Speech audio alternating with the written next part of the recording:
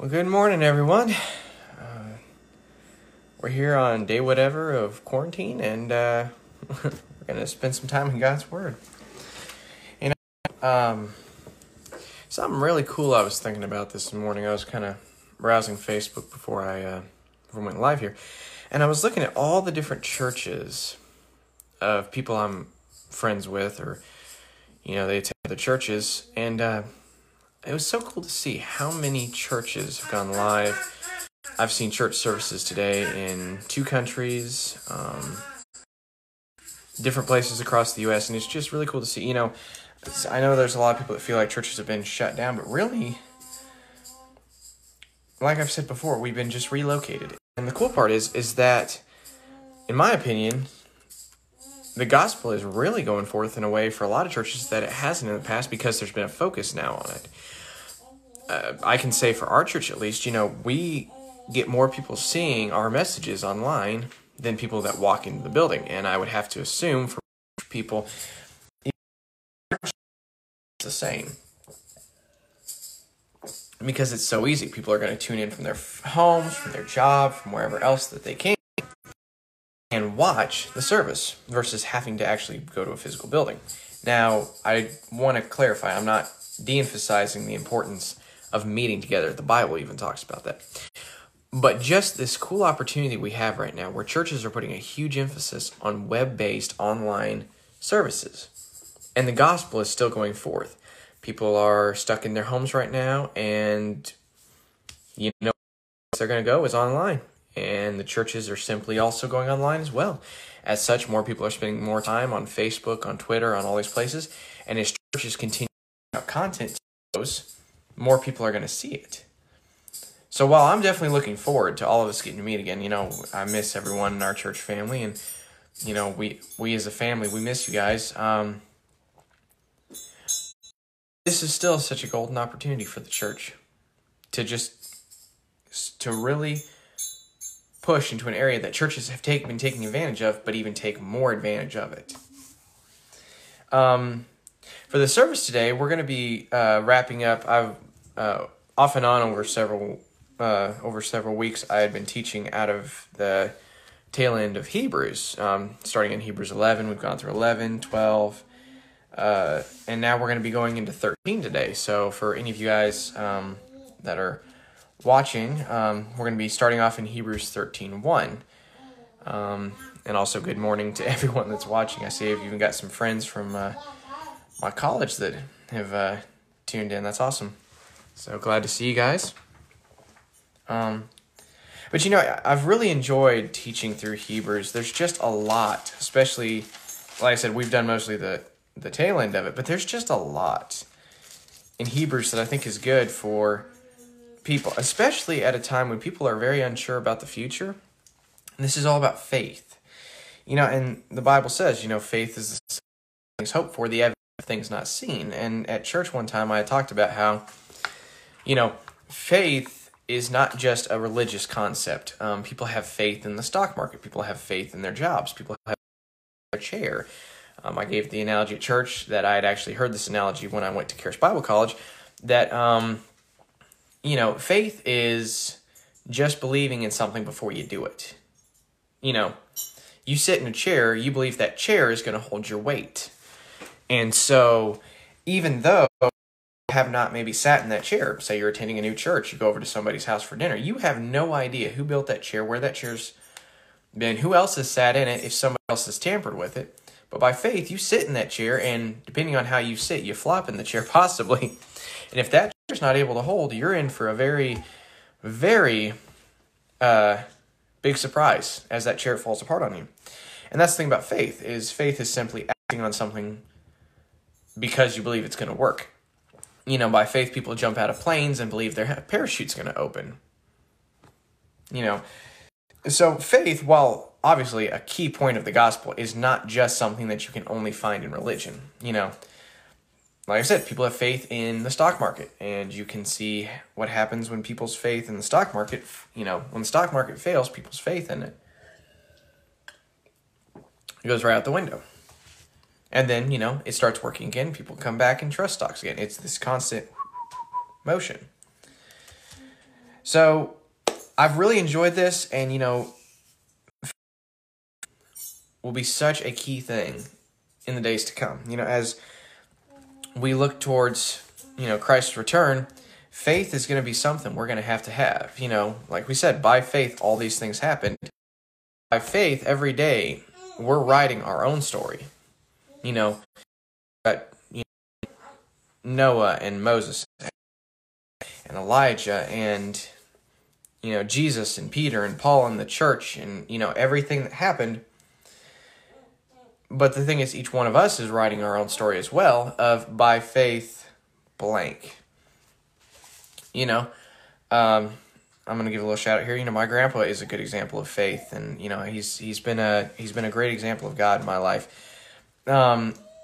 He's in his early 70s, and he's still going out preaching the gospel, sharing the word. I've seen him going out cross-carrying, even with all this going on, just puts on a mask. God, I've seen him go on missions trips, and he's not afraid to talk. By faith, he just keeps preaching and believing that God's going to bring the result. And that's how all of us should be. By faith, all of our needs are met. By faith, we're healthy. Everything that happens in life happens by faith in a Christian life, and that's exactly the mark. One of the marks of a Christian life should be faith. And by faith, we believe for healing in a pandemic, which, as far as I've seen of recent news, isn't as much of a pandemic as media made it out to be. Shocker. But, by faith, when the whole world's saying you're going to get sick, by faith, we are healed because of faith in the stripes of Jesus. So we're going to keep going through with this, and we're going to finish out Hebrews today, and then I'm going to find some other book of the Bible. I'm just going to ask the Lord, where are we going next? And, I really kind of enjoy doing this one chapter at a time with you guys, because it's a really good way that we can all just work our way through the Bible, in a very by line, precept upon precept method. So I guess let's start this off with, let's make sure we start this off with prayer. We want to make sure we invite God to join us for this. We want to make sure that, we are just opening ourselves up for what he's got to share. So Father, in the name of Jesus right now, I lift up this time to you. Father, I thank you that as we look into your word today, that you are just going to open each one of our eyes to what your word has to say. Holy Spirit, lead, guide, and direct us. You can show us things that we haven't seen before. Thank you, Lord, that your word is living and active, and as such, there's something new every day, every time we read it. So, Father, we thank you for this, and we just ask you to bless this time and be with everyone as we're still in this time of quarantine. And just thank you, Lord, that you're just bringing peace to everyone, that people will take advantage of this time to just spend time with family and spend more time with you while we're away from all the busyness of life, and we can take the time to slow down. And we thank you, Lord, for all this. In Jesus' name, amen. So let's start it off in Hebrews 13:1. And right off the bat, we got some good stuff to talk about. Hebrews 13:1. Let brotherly love continue. So let's think about that. Let brotherly love continue. So what he's saying is, you've been acting in brotherly love. Continue. And as I started doing a little research on this, it took me to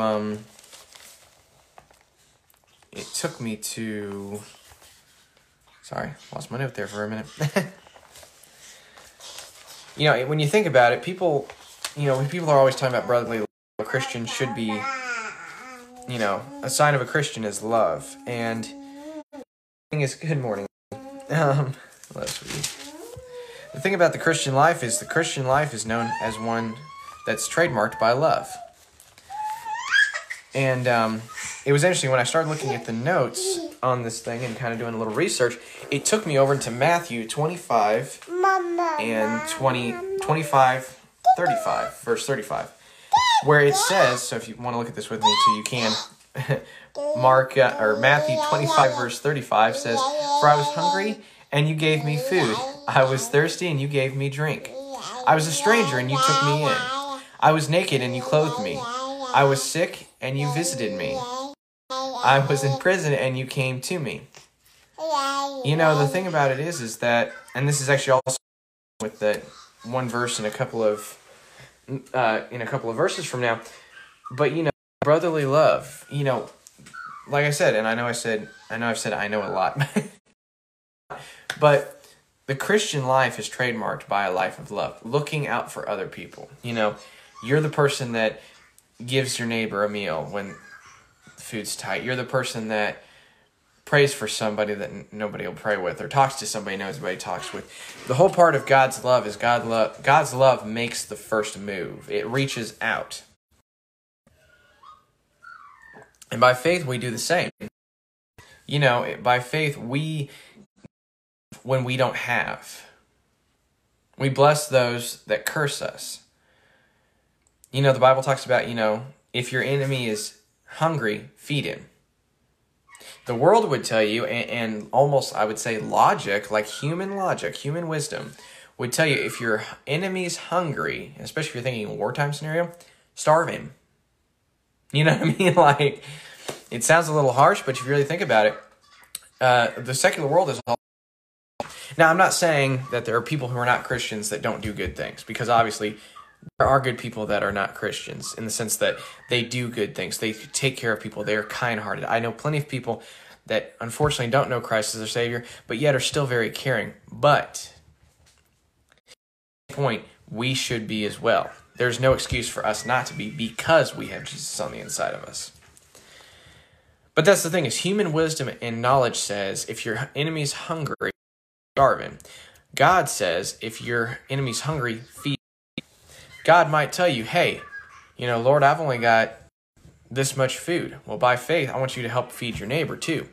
Or by faith, I want you to bless this person with this money. Well, Father, I need that money for this. Yes, but my love, I need you to show my love to them, and I will take care of you by faith. And that's the thing, is that's good. It's powerful when you think about it. Faith and love. Hope and love, the grace of these is love. Love and compassion for people is part of God's heart, and then faith is the action behind it. For God so loved the world. If it stopped right there, at God so loved the world, it would be a very, very depressing story in a way, because, God so loved the world, and then it continued on. Well, God can love the world, but he didn't. Nothing changed until he took the action. You know what I mean? For God so loved the world that he sent, he made action. Faith is an action. By faith, you go out and you share the gospel with people. By faith, you go and you tell people that there's hope. By faith, look at an impossible situation that seems hopeless and know that regardless of how impossible it seems, God's going to take care of it. It's really, and it's childlike faith. God talks about how, look at kids. Why? Because kids have that kind of faith. When my daughter gets up in the morning, and I've talked about this before, and I'm going to talk about it again because people need to hear it again. When my daughter gets up in the morning, she's not stressing about if there's food in the fridge. She's not stressing if the heat's going to be on in the house. She's not stressing if there's going to be water running or if bills are going to be paid. She just knows that her father and her mother are going to take care of it because they love her. Now, if we talk about this, if we can do and give such great things to our kids, and yet we are sinful and fallen and imperfect, how much more our Father who loves us? Man, I wasn't planning to unpack all that out of this verse, but praise God, we're just going to have a time in the Word this morning. But that's the thing, is when you look at this, God's love, which is one of the most key things. Everything about the Bible is a story of God's love for humanity. Even if it doesn't all, the Bible is a love story. And it's summed up in John 3:16. But 3:17 as well. For God did not send his Son into the world to condemn it, but to save it. And that's the thing is, but it took faith. Jesus acted in faith too. And that's the thing is, we should act in that same faith as well. Let brotherly love continue. Let brotherly love, God's love, show through.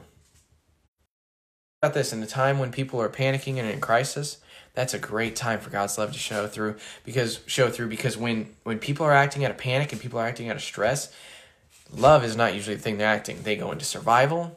They're thinking about them. But love thinks about the other. You see, survival thinks about me. Love thinks about you. Continuing on, though, it says, do not forget to entertain strangers, for by doing so, some have unwittingly entertained angels. If you ever want a little bit of an interesting unpack on that, go look at the story of Abraham. It's in Genesis 18:1 through 22, when Abraham entertains some strangers, and it's later showed that it was obviously God visiting him. Verse 3, remember the prisoners as if chained with them, those who are mistreated, since you yourself are in the body also. Right now, even as screwed up as things sometimes are in the U.S., as a nation, for the most part, we still are in very good shape as the church goes. There are people in nations right now who are being put in prison for having a Bible. Now, don't get me wrong. I know there's people being arrested, and I'm glad there's Christian organizations getting them out and challenging local governments and stuff like that. But as a whole, the U.S., you can still own a Bible. You can still be a Christian and not be arrested for it. And I'm believing that we're going to continue to see that if the church continues to stand up. We have to stand up for our rights and this nation's godly history. But there are nations right now, there are people right now who are sitting in prison because they own a Bible, because they say they believe in God, because they said that Jesus is the only way. Remember them. Remember all the Christians right now who are either dying for their faith, in jail for their faith, are being abused for their faith.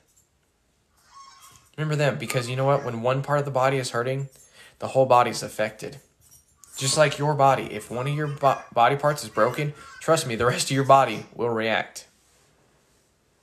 And your body goes to heal. And that's the thing. We must be that same body as well. We must look to heal where the body is broken. And thankfully, we have Jesus to help with that.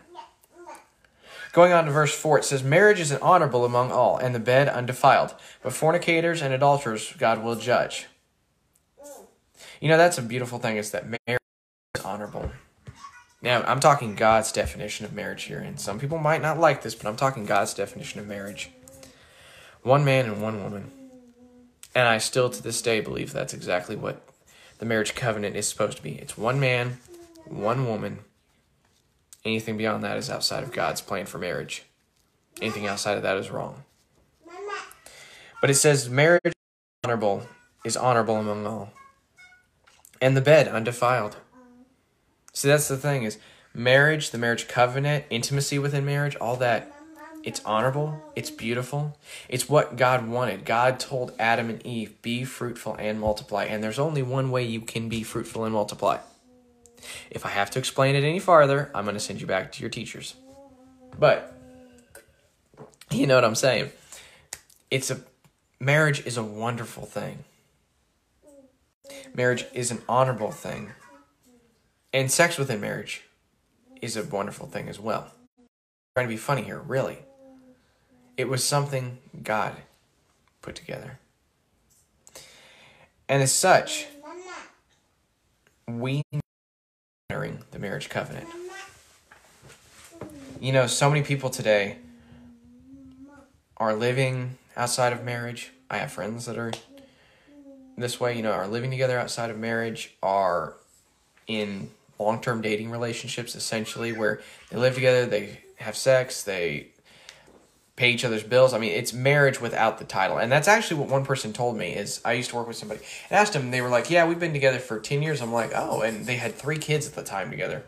And I said, oh, so, how long of that have you guys been married for? And he said, oh, we're not, we don't need a title. We didn't want the title on it or the piece of paper. And, it's like, why not? It's commitment. And that's the thing is people don't value that commitment anymore, that we will stay together for life. Because for anybody that's been married knows this, marriage is not easy. If anyone says they have an easy marriage, I don't know what to tell you. But I'm not saying marriage has to constantly be a struggle. But I'm saying marriage has its challenges. And, marriage is really one of those things that the devil's after. So we need to make sure that we're standing up for marriage. Sometimes in your marriage, you're going to have to use faith. Our marriage is going to stay together. By faith, we're going to get through this thing coming after our family. By faith, if there's one or the other spouses is going through something, by faith, you're going to be there by your spouse's side through the whole thing and see them come through on the other side, and you're going to pray for them, and you're going to keep loving them regardless of what's going on. And by faith, you're going to see your marriage come out stronger no matter what you're going through. And faith, again, going back to faith, is one of those cornerstone things. It takes, I don't know, honestly, I don't know how people do marriage without faith and without God. I've had to go to God so many times about things that I don't understand. I mean, just family in general, not even just marriage. I'll just say family as a whole. Family is something, I don't know how people do it without God. Because family's not easy. Marriage isn't easy, None of this is easy. And the only thing I can think of is that's why you see so many people drinking, drugs, being busy. Some people antidote their marriage by being busy just that way they don't see each other. If they only see each other just a little bit, just barely enough to call it a marriage, then they can make sure that their marriage holds together because they never have to see or deal with each other. But, what I'd like and what I like about our marriage is it's a marriage that God's in. And I can say the same for, any of you guys watching that are in this, is your marriage is a marriage that God's in. And it says, in the other half of the verse, it says that, but fornicators and adulterers God will judge. At the end of this thing, there's still a standard. We talk about God's love, God's grace, which is all still true. Along with that, though, the Christian life has a standard. And you need to uphold a standard of living. See, people say, I don't like Christianity because of all their rules. Well, at some point in your life, there's going to be rules put on you, and you're going to have to either obey them or not. If you obey them, things go well. If you don't, things go badly. Even if you're on the right, people that have done civil disobedience, they may be on the right, but if you break the law, things happen. Regardless. And the thing of it is that, the Christian life should be one where you don't want to do. As you spend time with God, as you get closer to God, the desire to want to fornicate or to commit adultery should fade away. It talks about how if a man be in Christ, he's a new creature. A new creation. Old is passed away, behold, all things are coming new. And you know what? It takes time a lot of times for the old to pass away and the new to come. And the thing about it is because I can speak, when I've really made because I got saved at a really young age, and I've talked about this before, but I would say kind of starting into college, I really started deciding that I was going to try to really make sure I'm living my life how God has wanted. And into marriage, I've tried to be better about that, because the thing about it is I did a lot of back and forth going through high school and into, junior high into high school and into early college. I really did a lot of back and forth where, I still served him. I still would go to church, but I wrestled with a lot of problems because I didn't want to put other things aside. And the thing of it is that this is a warning, but at the same point, as you serve God, this stuff should fade away. But I do find it interesting. It says marriage is honorable, but fornicators and adulterers will be judged. Just telling you that, hey, marriage is a good thing, but doing it outside of God's plan, the end result will be judgment. One day, every person will give an account. And it's going to be what side of the blood and what side of the attorney, who's going to be the person staying there with you. Are you going to go to God on your own merits and on goodness and try to stack up against his standard? Because I can tell you, you're not going to meet it. That's the whole reason Jesus came. Jesus came and said, I will stand in your. So that day when you stand before God, if you have Jesus, he's going to be like, he's one of mine. He's accepted salvation. He's accepted forgiveness. He's turned his life around. And it's been covered. His sins have been wiped away. You guys ever seen in movies, and it's sometimes kind of a cool part in the movie, when the person says, your record has been wiped?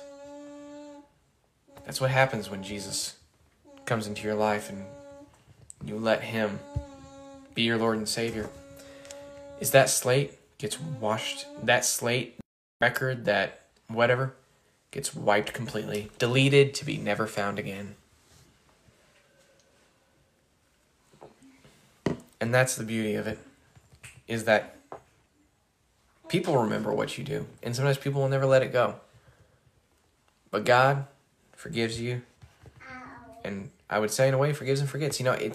It's washed clean. It's washed white as snow. It's it's taken out. It never happened. Praise God that we have that kind of salvation and that kind of redemption. And in verse 5 it says, let your conduct be without covetousness. Covetousness. Having trouble pronouncing that word this morning.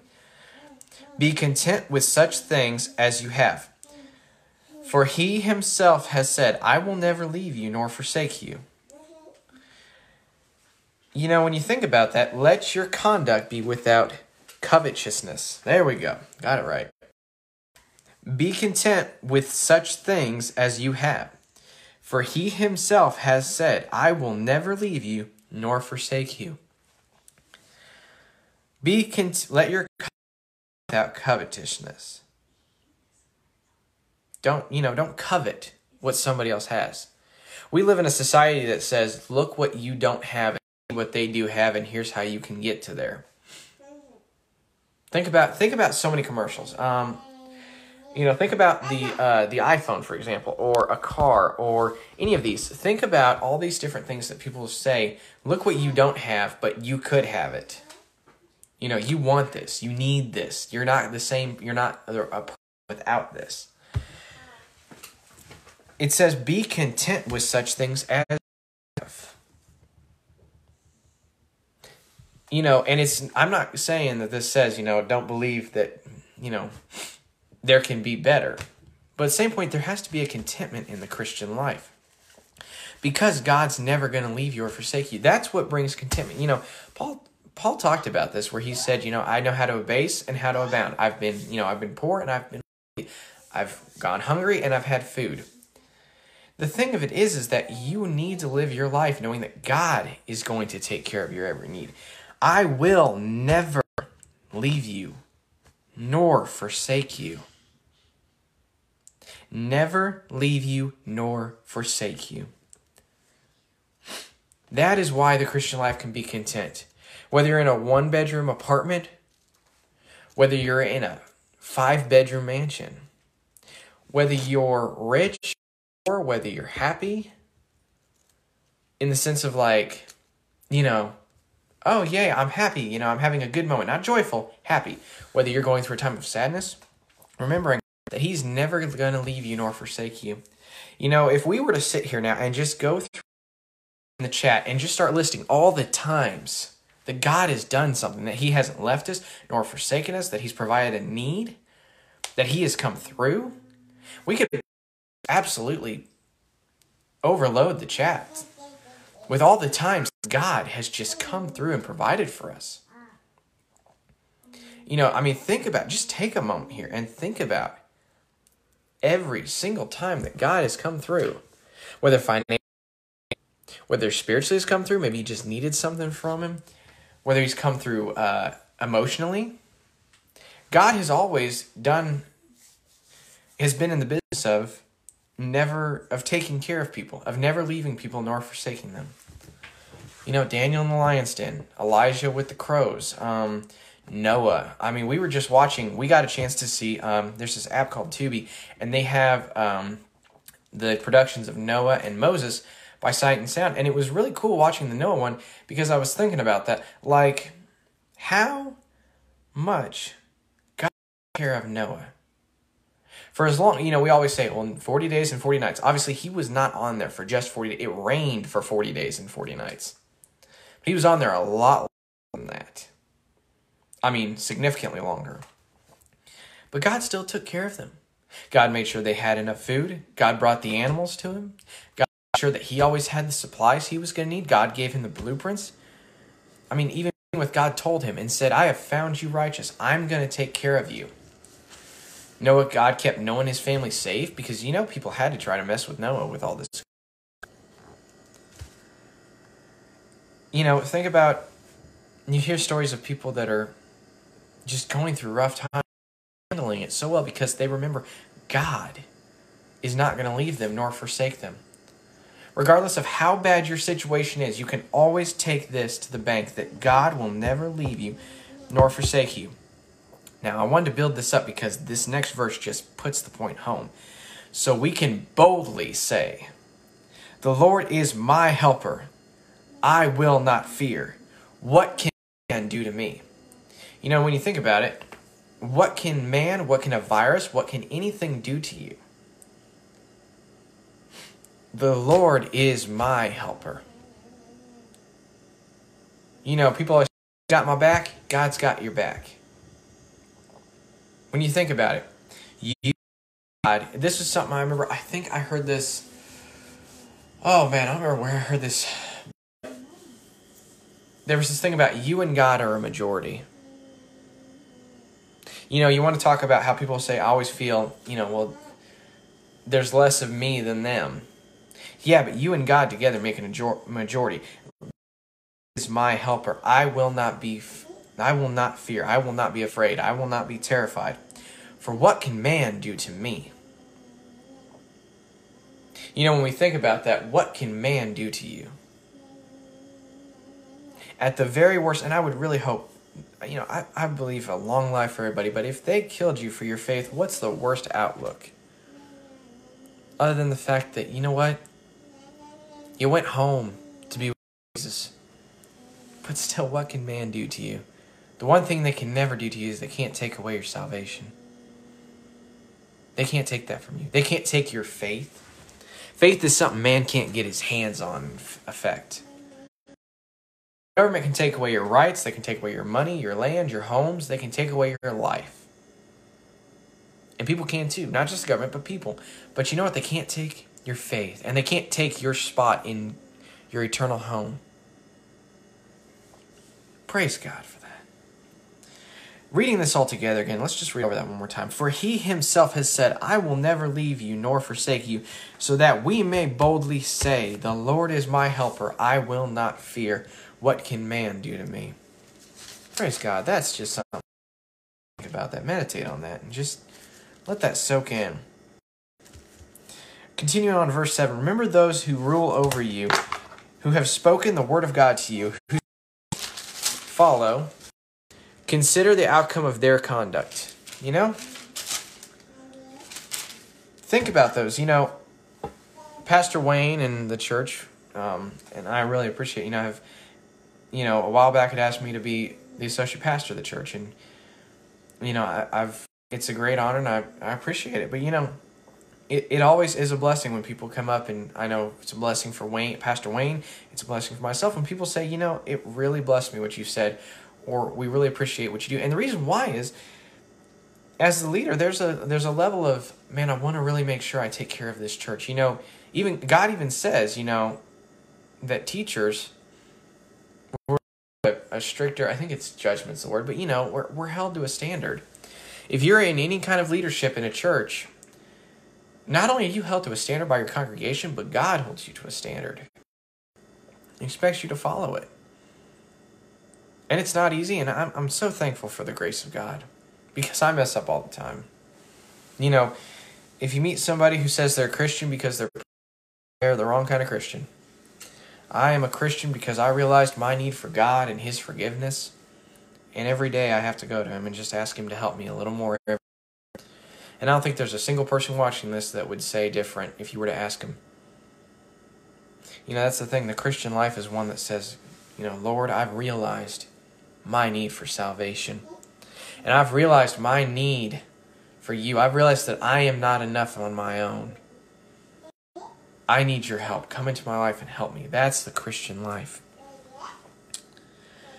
So, as now most of you watching are members of church, but for those of you that aren't, remember, if you're just a guest with us today, remember the pastors and the leaders in your life. Pray for those who are in leadership and authority over you, or even those that have been a spiritual mentor to you. Like I said, I take time and I pray for my grandpa or my parents and other people. I had a pastor that I remember when I went to ABC Church in Colorado, Pastor Thad, and there were some things he taught that really just stuck with me, and just different people. And Andrew Womack, at the college, at Charis Bible College that we attended, these different people who have spoken into your life and have held at some point, whether currently or in the past, leadership in your life as Christians. Consider them. Think about them. Remember them. And consider the outcome of their conduct. Look what God's doing in their life because of their dedication to Him, to help you remember to stay fast, to stay strong in your dedication. But take time, really. I want to take a second. Take time. Pray for your church leaderships. Pray for those people who are in leadership in your life from a Christian perspective. Pray for those that are in leadership in your life who aren't Christians either. They really need to be prayed for. Pray for your governments. Pray for your leaders. This election, whether we get a president we want or a president we don't, we need to be on our knees praying for that man or that woman. I don't know if there's actually even any women running right now. But we need to be praying for our leaders, for our governors, for our mayors, for our president, for our Senate, even our citywide level, for the city councils and for the, the leaders, just wherever you have to leadership, pray for them. Pray that God works on their heart. Pray that they become saved. Pray that they listen to God. Could you imagine what would happen to cities if cities' leadership more took time and sat down and prayed and sought God's leadership on this? If there are any kids watching this, pray for your parents, especially if you still live at home, because you know what? Their leadership in your life right now, and they need God's wisdom just as much as anybody. I hope when Amy gets older and she starts talking and she really starts getting the concept of prayer, because that's something we're going to teach in our house. Our daughter's going to grow up in a household of faith. And I hope she takes the time for me, Dana, because parents, hopefully I get an amen from all the parents here. Parenting doesn't come with an instruction guide other than the Bible, but even then, every kid is different. And every day as a parent, you're just trying to do your best and seek God's favor. So pray, if there are any kids watching this, anybody that's living at your parents' home still, even if you're not still living with your parents, take time and pray for them too. They need it. I have to chuckle. I knew my parents needed prayer because they raised me. I was not an easy kid at points, praise God. And my parents, still every night, I knew my parents loved me. They were praying for me. I wish I had prayed for them more and, stuff. But take time, pray for them. Continue on. So let's go back into verse 7 quick. Considering the end of it, considering the conduct of the outcome of their conduct. Now this is a scripture. This next scripture is one we have hanging up in our church on the front left off from the stage. That says, Jesus Christ is the same yesterday, today, and forever. Jesus Christ, in the Bible it says, I am the Alpha and the Omega, the first and the last. And Jesus Christ is the same yesterday, today, and forever. You see, the problem with religion a lot of times is religion says, let us God and Jesus 2,000 years ago. Or God at the beginning of creation, or the God of Elijah. Now, it's good to look back. You need to remember. You must know your history. Just like as a nation, we go back to studying the history of our nation. As Christians, we need to look back at the history of the faith, of the works of God in times past. But what we must remember too is that God is not just the God of yesterday. God hasn't done things in the past. God isn't also just only in the future. A lot of times when you hear people talk about God, it's God of tomorrow or God of yesterday, but God is the God of today as well. God is alive in 2020. He is alive today. is working today. He is working in power today. Praise God. We are just seeing God active and in work. And you just hear the testimonies from around the world of God working. And you see people's lives still being changed. Why? Because God is alive in 2020. He's still here today. He is still working. And that hasn't changed. And you know what? When tomorrow is today, God is still going to be here today. And He's going to be there tomorrow when tomorrow is today and today is yesterday. Because He is not going to change. He is still the same yesterday, today, and forever. Praise God. That is just, man, if you can sit here and think about that and not get happy, you need to think about it some more, you know. If that don't light his, in the words of Andrew, if that don't light your fire, your wood's wet. You know what I'm saying? Like, praise God. That is awesome. That we serve a God of today. You know, one of my old instructors, Steve Bartlett, preached about that when we were in the DR on missions. That God is the God of today. You know, a lot of the places we went were very Catholic. And a lot of the churches in that area, and I don't know if this is true of all Catholic churches, I'm just speaking from what I know from his thing, is that in that area, a lot of it is about the God of the past or the God of the future, but it's always out of reach. God is always way out of reach because either He's in the far past or the far future. But He was always telling God that God is here today with you. You know, there's a play that we have called God with Us. Not God was with us, not God is going to be with us, it's God with us. And there's a song in it, and I love the line from it. It says, no matter how impossible it seems, I know we're going to get the victory because God is with us. I really hope Adam sees that because that is one song that I absolutely love. But that's the thing is we serve a God that is yesterday, today, and forever. And you know what's great about that is because tomorrow will be very soon. Tomorrow will be today, and today will be yesterday, and forever will still be. Guess what? That scripture hasn't changed any. No matter how many more days we have ahead of us, this scripture is going to be exactly the same. And God is still going to be just as faithful when tomorrow is today. And when today is yesterday, He has been just as faithful. Praise God. Just take time and meditate on that. That you serve a God of today and tomorrow and yesterday. All at once. Praise God. And in verse 9 it says, do not be carried away with various and strange doctrines, for it is good that the heart is established by grace, not with foods which have not profited those who have been occupied with them.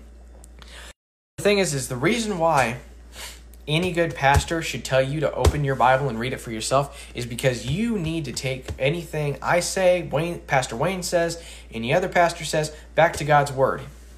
Because guess what? We're people. We are still very much human. I still make mistakes. I still say things wrong. In fact, I'm actually really good at putting my foot in my mouth. But praise God, He's faithful and He's merciful. But that's the thing is, we have to take anything that a person says to us about God's Word and go look at it for ourselves in God's Word. Do you know why people died to print this book? Do you know why for hundreds and thousands of years people have fought and struggled and suffered and died to keep this book in the hands of people? Because when the Bible becomes only accessible to a few, it becomes warped, it becomes perverted. Because man says, I will take God's Word and I will use it as a weapon of power. Any religion does this, by the way. I'm not going to say this just happens in the Bible. People take religion and take books that have been written on religion and twist them for their own use. That's why the Bible is so powerful in the hands of every person. The everyday, the commoner, you know what I'm saying?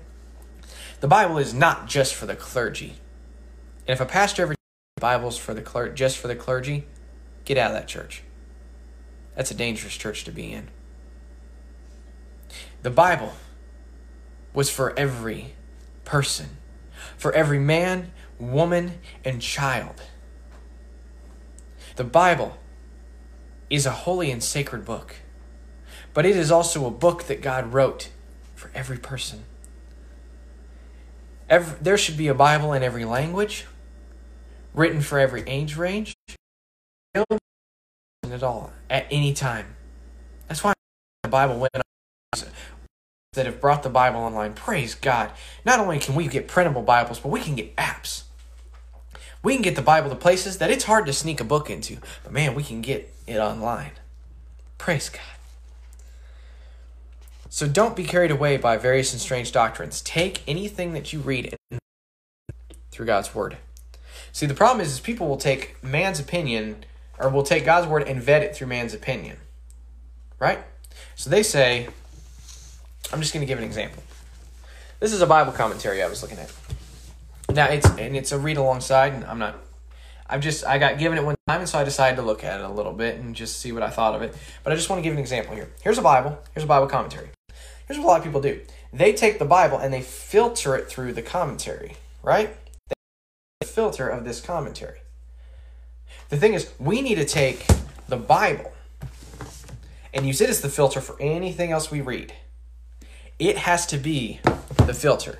The minute the Bible is no longer, but instead it's the thing being filtered, we've gotten off track.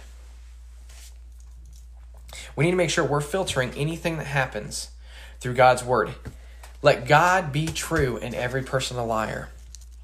The minute we change that, that's dangerous. Could you imagine? Think about that for a minute. The way culture is going is let man be true and let God be a liar.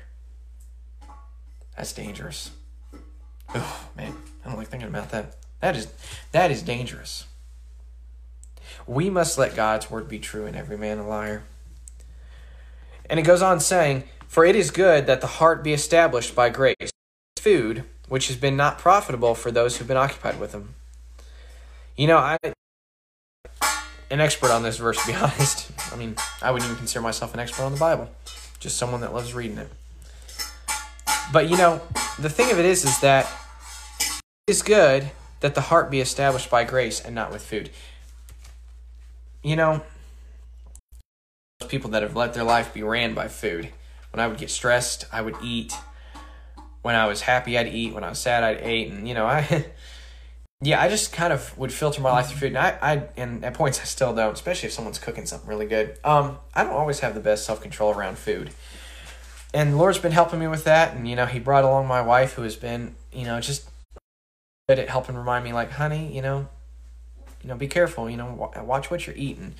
And she's saying that because she loves me and she's wanting to make sure that I'm healthy and I'm in good shape for our kids and for, you know, that I can have a life because I've eaten well. And the thing of it is that if you look at that, it's saying, for it's good for the heart, that the heart be established by grace and not foods. When your heart is established in God's grace, let's just not talk about just foods, but let's look at all the different things. What are people's hearts established in? They're established in food, of course. You know, food being just literally, oh, let's go grab a bite to eat. But I'm saying, like, the fact that we have sustenance, food, water, we have what we need to survive. Money, clothes, followers. Let's talk social media for a minute. I know people that live and breathe on whether or not they have followers. And, you know, the thing about it is that we have different things our heart's established in, but when those things fail, our heart becomes unestablished and becomes shaky. So instead, we need our heart to be established in the grace of God and by grace and in God's Word, because then we will be able to stand when things shake. You know, when there's not enough food, when there's not enough, when there's not enough clothing, when our friends turn their back and mistreat us. And all of a sudden, we lose a bunch of Instagram followers. You know, we need to make sure that our hearts are established in God's Word. And so, make sure you take time to vet where your heart is being established. Amy's in the background providing some music for me, so, you know. We're going to be one of those churches today where they leave a musician on stage to play a little music. I'm going to say something, Amy's going to beat the drum. Hallelujah. It's going to be awesome. Amen, Amy. Hallelujah. Can I get a witness? Going on in verse 10. Sorry. Going on to verse 10, it says, "We have an altar from which those who serve the tabernacle have no right to eat. Those animals whose blood is brought into the sanctuary by the high priest for sin are burned outside the camp. Therefore, Jesus also, that he might sanctify the people with his own blood, suffered outside the gate. Therefore, let us go forth to him outside of the camp, bearing his reproach." And again, I've talked about a lot about my grandpa here, but you know what? He's going to be apparently a main topic today. My grandpa always talks about this, taking up your cross. He does it literally. If you ever get a chance, I'm not trying to give him a plug, but really, take a look at what he does. He takes up a cross and goes walking with it. You know what's cool? People stop and ask him why.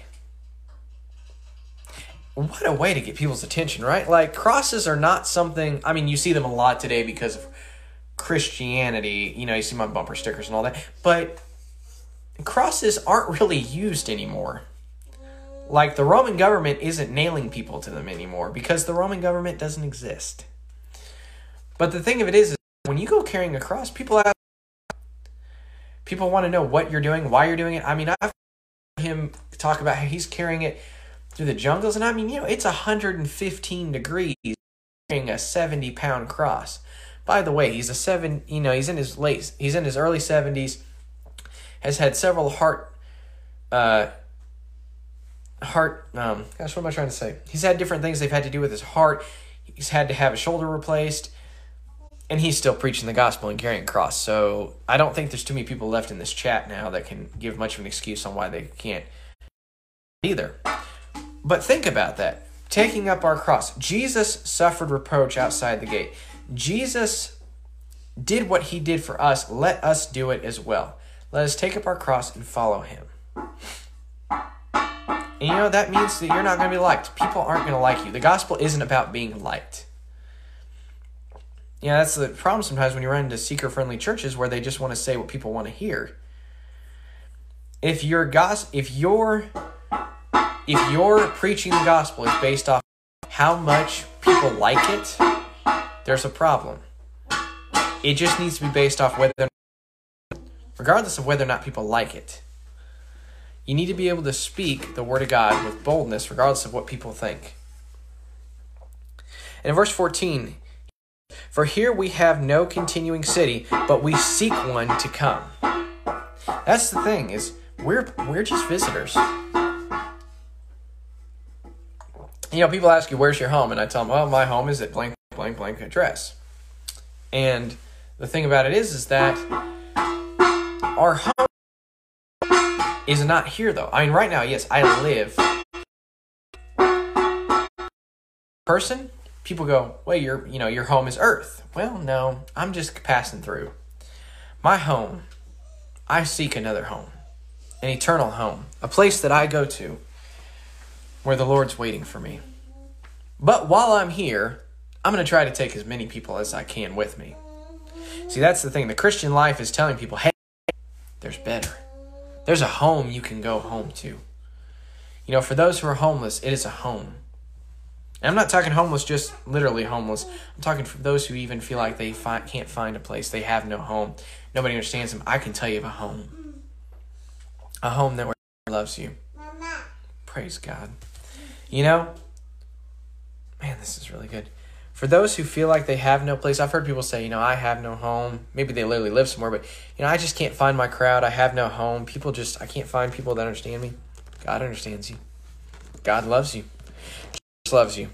And he wants to bring you to his home. He wants to bring you home to him.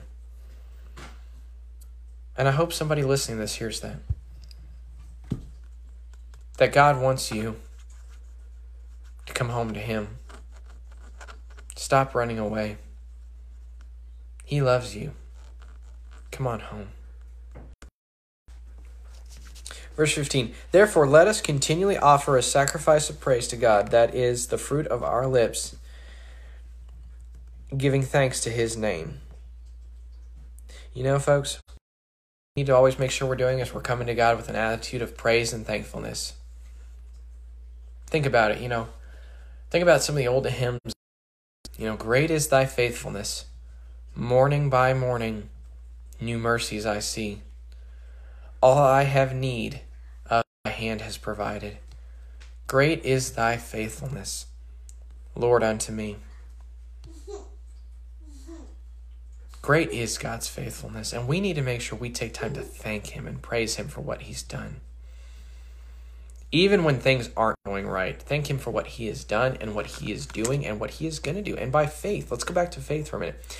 You praise God purely out of faith. That, you're going through a situation, life's not going right, you have trouble in your marriage, you have trouble in your family, you have trouble in your finances. Praise God. Lord, we thank you that you are providing the answer. Father, we thank you that you are faithful in this time. Father, we thank you that you are meeting the attitude we need to have. We need to have that attitude of gratitude, that attitude of gratitude, but that attitude of praise and of thankfulness we need to have. Recently I want to give a little shout out about this, that God answered one of our needs. We've been believing God for some breakthrough on something, for, some things. And you know what? We found out recently that he had. We didn't even know it was coming. And all of a sudden, we were looking at something and realized, oh my gosh, God has answered this need. So praise God. But you know what? We've been thanking him for a long time for that. We've been thanking him that he is going to provide our needs, that he is going to take care of us. And you know what? We saw it met.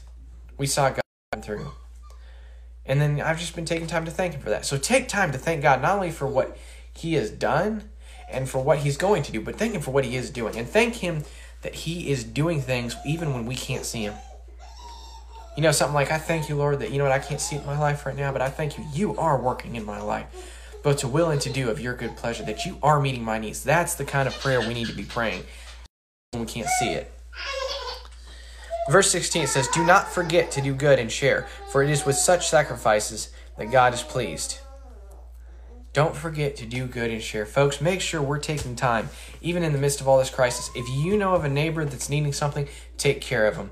If you know someone that needs food, send them food. If you know somebody that's needing finances, send them finances. God is going to take care of your needs, but you also need to make sure you're taking care of other people's needs. They taught this at the school I attended. God brings finances into your life to bless others. You know what I'm saying? God brings finances into our lives to bless others. We're blessed not only so that we can have our needs taken care of, but so we can meet others' needs.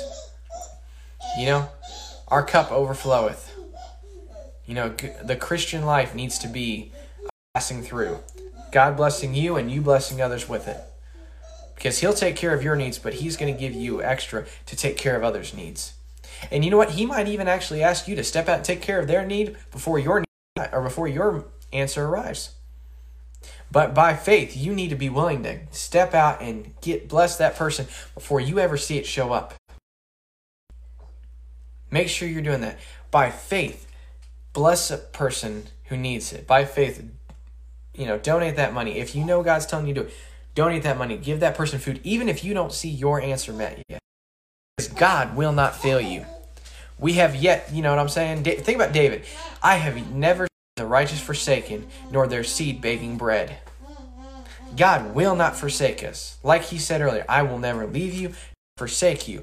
As such, do not forget to do good and to share. For with such sacrifices, God is well pleased. Let's continue on into verse 17. Obey those who rule over you and be submissive, for they watch out for your souls, as those who must give an account. Let them do so with joy and not with grief, for that would be unprofitable for you. Look for ways to bless your pastors, your leaders, your bosses even in the secular world. Because you know what? It's easier. I don't know about you guys, but I've had different bosses at different jobs. When their life is easier, my life is easier. So pray for them. Take care of them. Ask them if they need something. Look for ways to take care of your boss. You want to impress your boss? Ask him for how you can help. Tell him, hey, I've gotten this stuff taken care of. What else can I do for you? You'll get their attention real fast. Verse 18, it says, pray for us, for we are confident that we have a good conscience and in all things desiring to live honorably. But I especially urge you to do this, that I may be restored to you sooner. Paul here is saying, pray for us that, we would have a good conscience in all things desiring to live honorably. that we would continue to hold that Christian standard. Especially pray that we would be released. Now, right now, as a church, I can say neither myself or Pastor Wayne are in jail, so we're not really being too concerned about being released. But if we ask you guys, take time to pray for us, or if your pastors in your churches and in your communities ever ask you, hey, pray for us about something, take the time to do that. I see it and it annoys me to no end. I see it happen too often that people say, I'm going to pray for you. It's the Christian equivalent of, okay, I hear you. What it actually means is, I'm going to pray for you. When most Christians say, I'm going to pray for you, what it really means is, I'm going to say this because it sounds spiritual. Facebook's a really good example of this. You see people going, I'm going to pray for you, and you just know deep down, they ain't praying for you. They're putting the sad face on your post, right? I'm going to pray for you, and they're going on to the next cute kitty. But instead, make sure you take the time and really pray for people. Our church, as Pastor Wayne has said, is known that we're a church that prays. If you get a hold of us and say you need prayer, we're going to. Pastor Wayne and Judy do this. Myself and Dana have done this before. I know other church leadership and other church members. If we get a text that says, hey, or if we talk to somebody and they say, hey, so-and-so has asked for prayer. Not gossiping, not going, oh, did you hear about so-and-so's having this? We need to pray for them. But really, they came to us and said, hey, I need prayer for this. There have been plenty of times me and Dana stopped what we're doing or put a pause or whatever and have prayed for them. I know Pastor Wayne does the same and Judy as well. I know that other members of the church and leadership in the church do the same. We need to make sure we're doing that.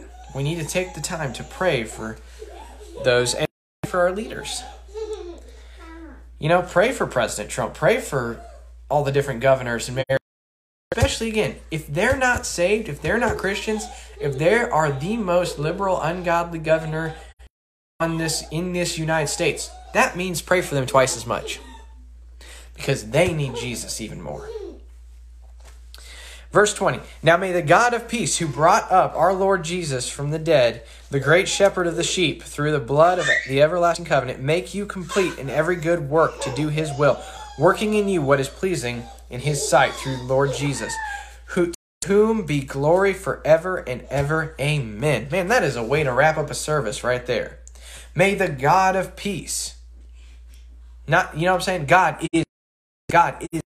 May the God of peace, who brought up Lord Jesus from the dead, that the great shepherd of the sheep, through the blood of the everlasting covenant, make you complete. May God make you complete. That is my prayer for each of you, and I would ask you pray for that for my family as well, that we be complete.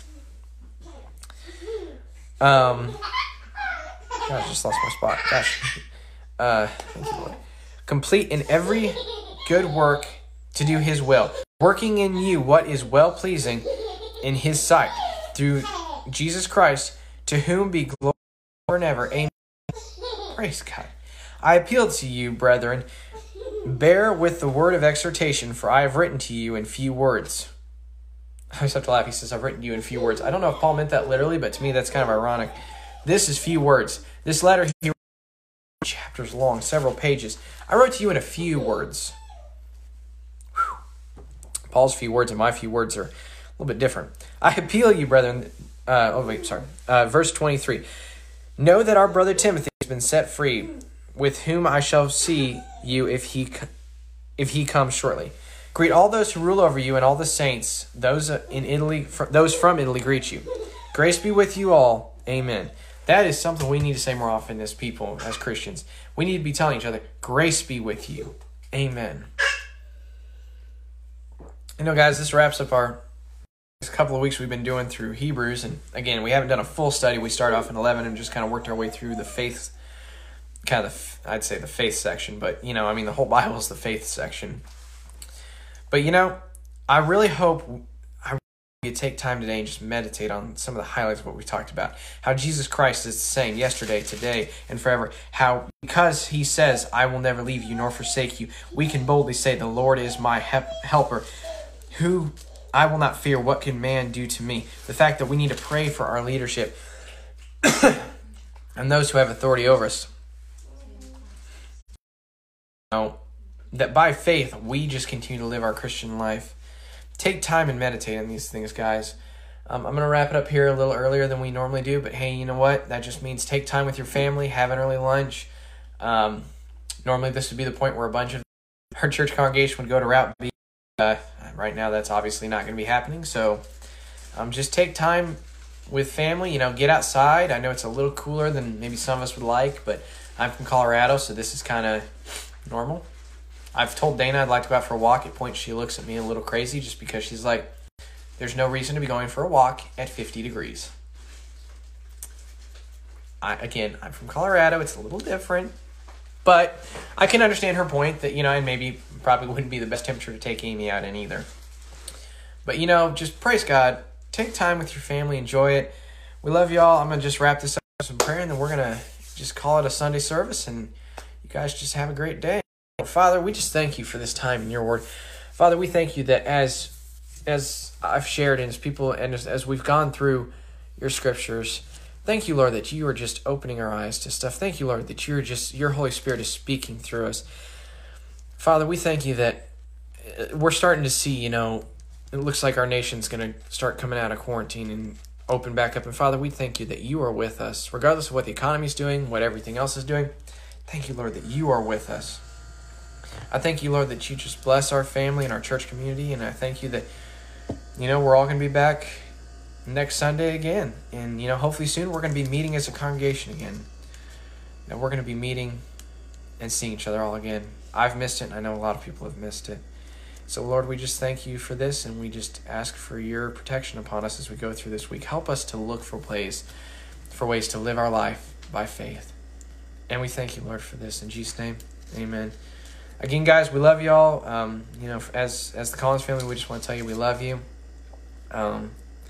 As the church pastorship and leadership, guys, and just, again, as you go through this week, look for times to live by faith. Praise God. Just look for ways to live by faith. You guys will have a great day, and we'll see you next week. Love you guys.